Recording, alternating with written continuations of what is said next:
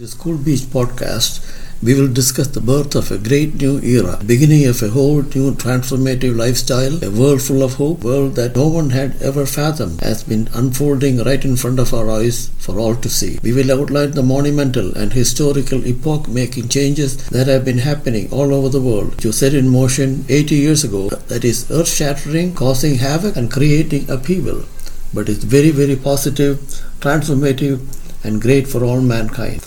We have a fivefold phenomena that has been happening the world over in rapid succession in such a short period of time. They are, first, freedom and independence for colonies after World War II. Numerous countries around the world got freedom from occupation and gained independence after World War II for the first time ever in their existence.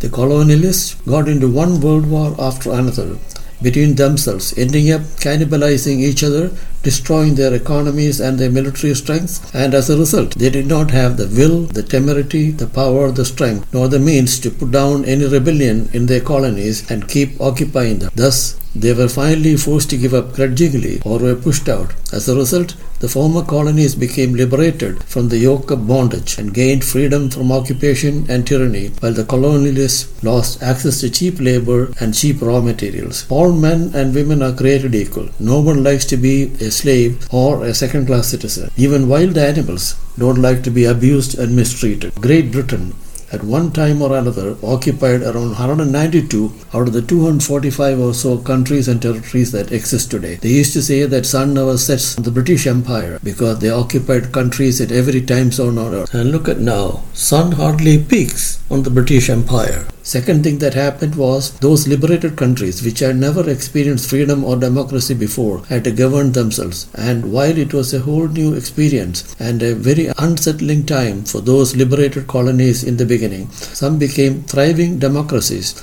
or have been in the process of becoming so. But governments other than democratic forms run by dictators, despots, kings, revolutionaries, communists, military dictators, you name it, sprang up and took over in many countries. But those non-democratic governments remain quite unstable and will eventually be overthrown. As we have seen in the past few decades alone, people in several of those non-democratic countries have overthrown the despots and started on a path to democratic rule. Several South American, European, and African countries are examples of that. During this period of transition, visionary leaders in the United States and abroad encouraged scientists and engineers to work on new sources of energy, space research, computers, and so on, which led to numerous discoveries and inventions. What we see and enjoy today are the applications and byproducts of that work. However, most funding for such work stopped or was directed towards weapons with the short-sighted, power-hungry political leaders we had starting in the 1980s, except for President George H.W. Bush. As a result of that vision, three great things happened in rapid succession. First, new sources of energy such as nuclear and solar, satellites in space for communication and navigation, rockets and trip to the moon, mainframe computers, and miniaturization of electronic products, transistors, semiconductors, and so on came into use and were soon followed by personal computers and laptops for use in everyday life, speeding up processes in several sectors of the economy. Second, the creation of World Wide Web and the Internet, along with the promulgation of information technology, brought the whole world closer. Instant availability of news and information, as if everything everywhere is close by, within easy reach and easily accessible. It made a transformative and earth-shattering impact on our daily lives and in all sectors of the economy and set the whole world ablaze on a fiery revolution of hope and rebirth, and will continue to do so for a long, long time. It was soon followed by the third, widespread use of mobile phones and social media such as Twitter, Facebook, Instagram, TikTok, etc., creating an unimaginable and positive impact on our daily lives. All these five things came one after the other, in rapid succession, at full force, at unstoppable speed, and spread lightning fast the world over. This is a billion times more powerful than the Industrial Revolution, which affected only very few people in just a few Western countries, just a fraction of the world population. What is happening now is affecting people all over the world, and it keeps bringing new products and solutions to the markets everywhere. It will be further magnified by the upcoming AI or artificial intelligence. It affects everyone, all the 8 billion people on earth. No country or society anywhere on earth was prepared for the cumulative effect of all these. So it is very unsettling for many, as their lives are being turned upside down and is making them restless. It is creating a reset in every facet of everyone's life. Many have to find new ways to make ends meet, and they are afraid going to have a bleak future. But others are receiving higher income as their work has become more productive and can do remote work, and also getting more time for leisure. As a result, quite many people feel liberated. They can think and communicate info instantly, put forth their thoughts and ideas, gain knowledge, interact with others from around the world instantly without any hindrance in many cases, have freedom to start new ventures, businesses, launch shows, music, e-commerce, trade, etc. They can do it with ease, gain education and knowledge, all with the click of a button, 24/7, 365, practically from anywhere in the world, employing much less manpower and space, all at reduced footprint. Those who are enterprising thrive, a true capitalism in effect taking over. This is resulting in increased productivity, more time for leisure, need for less space to operate and conduct businesses, opportunities for remote work, cost savings, direct-to-consumer channels cutting out the middlemen in many businesses, and is affecting every facet of life and society. As more and more existing businesses realize that they can operate successfully using reduced footprint, it will lead to more and more commercial office vacancies. The ongoing commercial office sector disaster is a direct result of this and nothing else, and is a worldwide phenomenon. It's a whole new world, a new beginning, a new age. There are multiple genies here that got out of the bottle. No way to put even one of them back in. There is no turning back. Old tricks won't work. Those who tarry and don't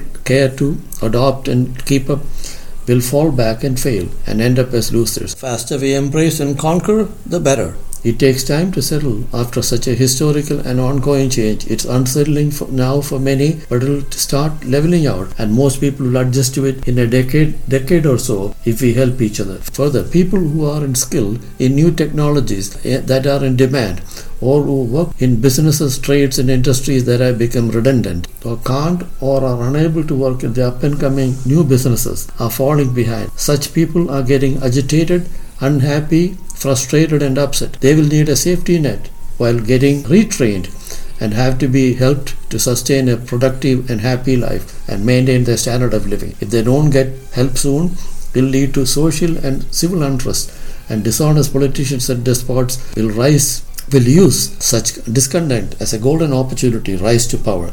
As we see daily all over the world, instead of explaining, helping and calming the public, the power-hungry, dishonest, corrupt politicians and their neocon warmongering news media propaganda machines are using this as an opportunity and trying their best to create scapegoats, manufacture chaos, or are using various means to shut down or rein in the social media and information technology companies so as to prevent truth from getting out, truth from getting disseminated while they promote falsehood, so they can grab and hold on to power, control the people and rule. You can hear frequently the powers to be constantly blaming and scapegoating China, Mexico, India, Russia, etc., as well as the internet and social media for it. The power-hungry cabal knows very well that those countries, the internet and social media had nothing to do with it. Several of those countries are utilizing the opportunities that these new technological advancements and social media are created to prosper. This is true capitalism at work, isn't it? Further, the former colonialists seem upset that the former colonies are catching up and progressing fast, since the people of the former colonies were not bogged down by hierarchical structures, entrenched bureaucracies, status quo, restrictions, inertia and so on. Blaming other countries is not the answer. They are also being affected and going through the same thing, only much worse. May not be at the same scale as we are in the US. Further, in the US, the greedy Wall Street and big companies took it as an opportunity to fatten their pockets by moving manufacturing elsewhere, shutting down factories and industries in the United States for a fistful of dollars, creating havoc and blaming the employees and everyone else except themselves, as they always do. All these led to frustrations for many people who end up depressed and look for solace in things such as alcohol and drugs. Isolationism is not the answer. Throughout world histories, countries that traded with others prospered, while those that were close to trade stagnated and their economies failed. Former Soviet Union and China under Mao Zedong are examples of that. Astute people and countries will embrace it as a golden opportunity, work hard and utilize it to prosper and become the new leaders. Further, it is a shame that while most businesses are becoming more productive and nimble with reduced manpower, budgets and footprint, governments at all levels and all over the world are getting bigger, hiring more bureaucrats, increasing their budgets and footprints and expanding into bigger and bigger workspaces.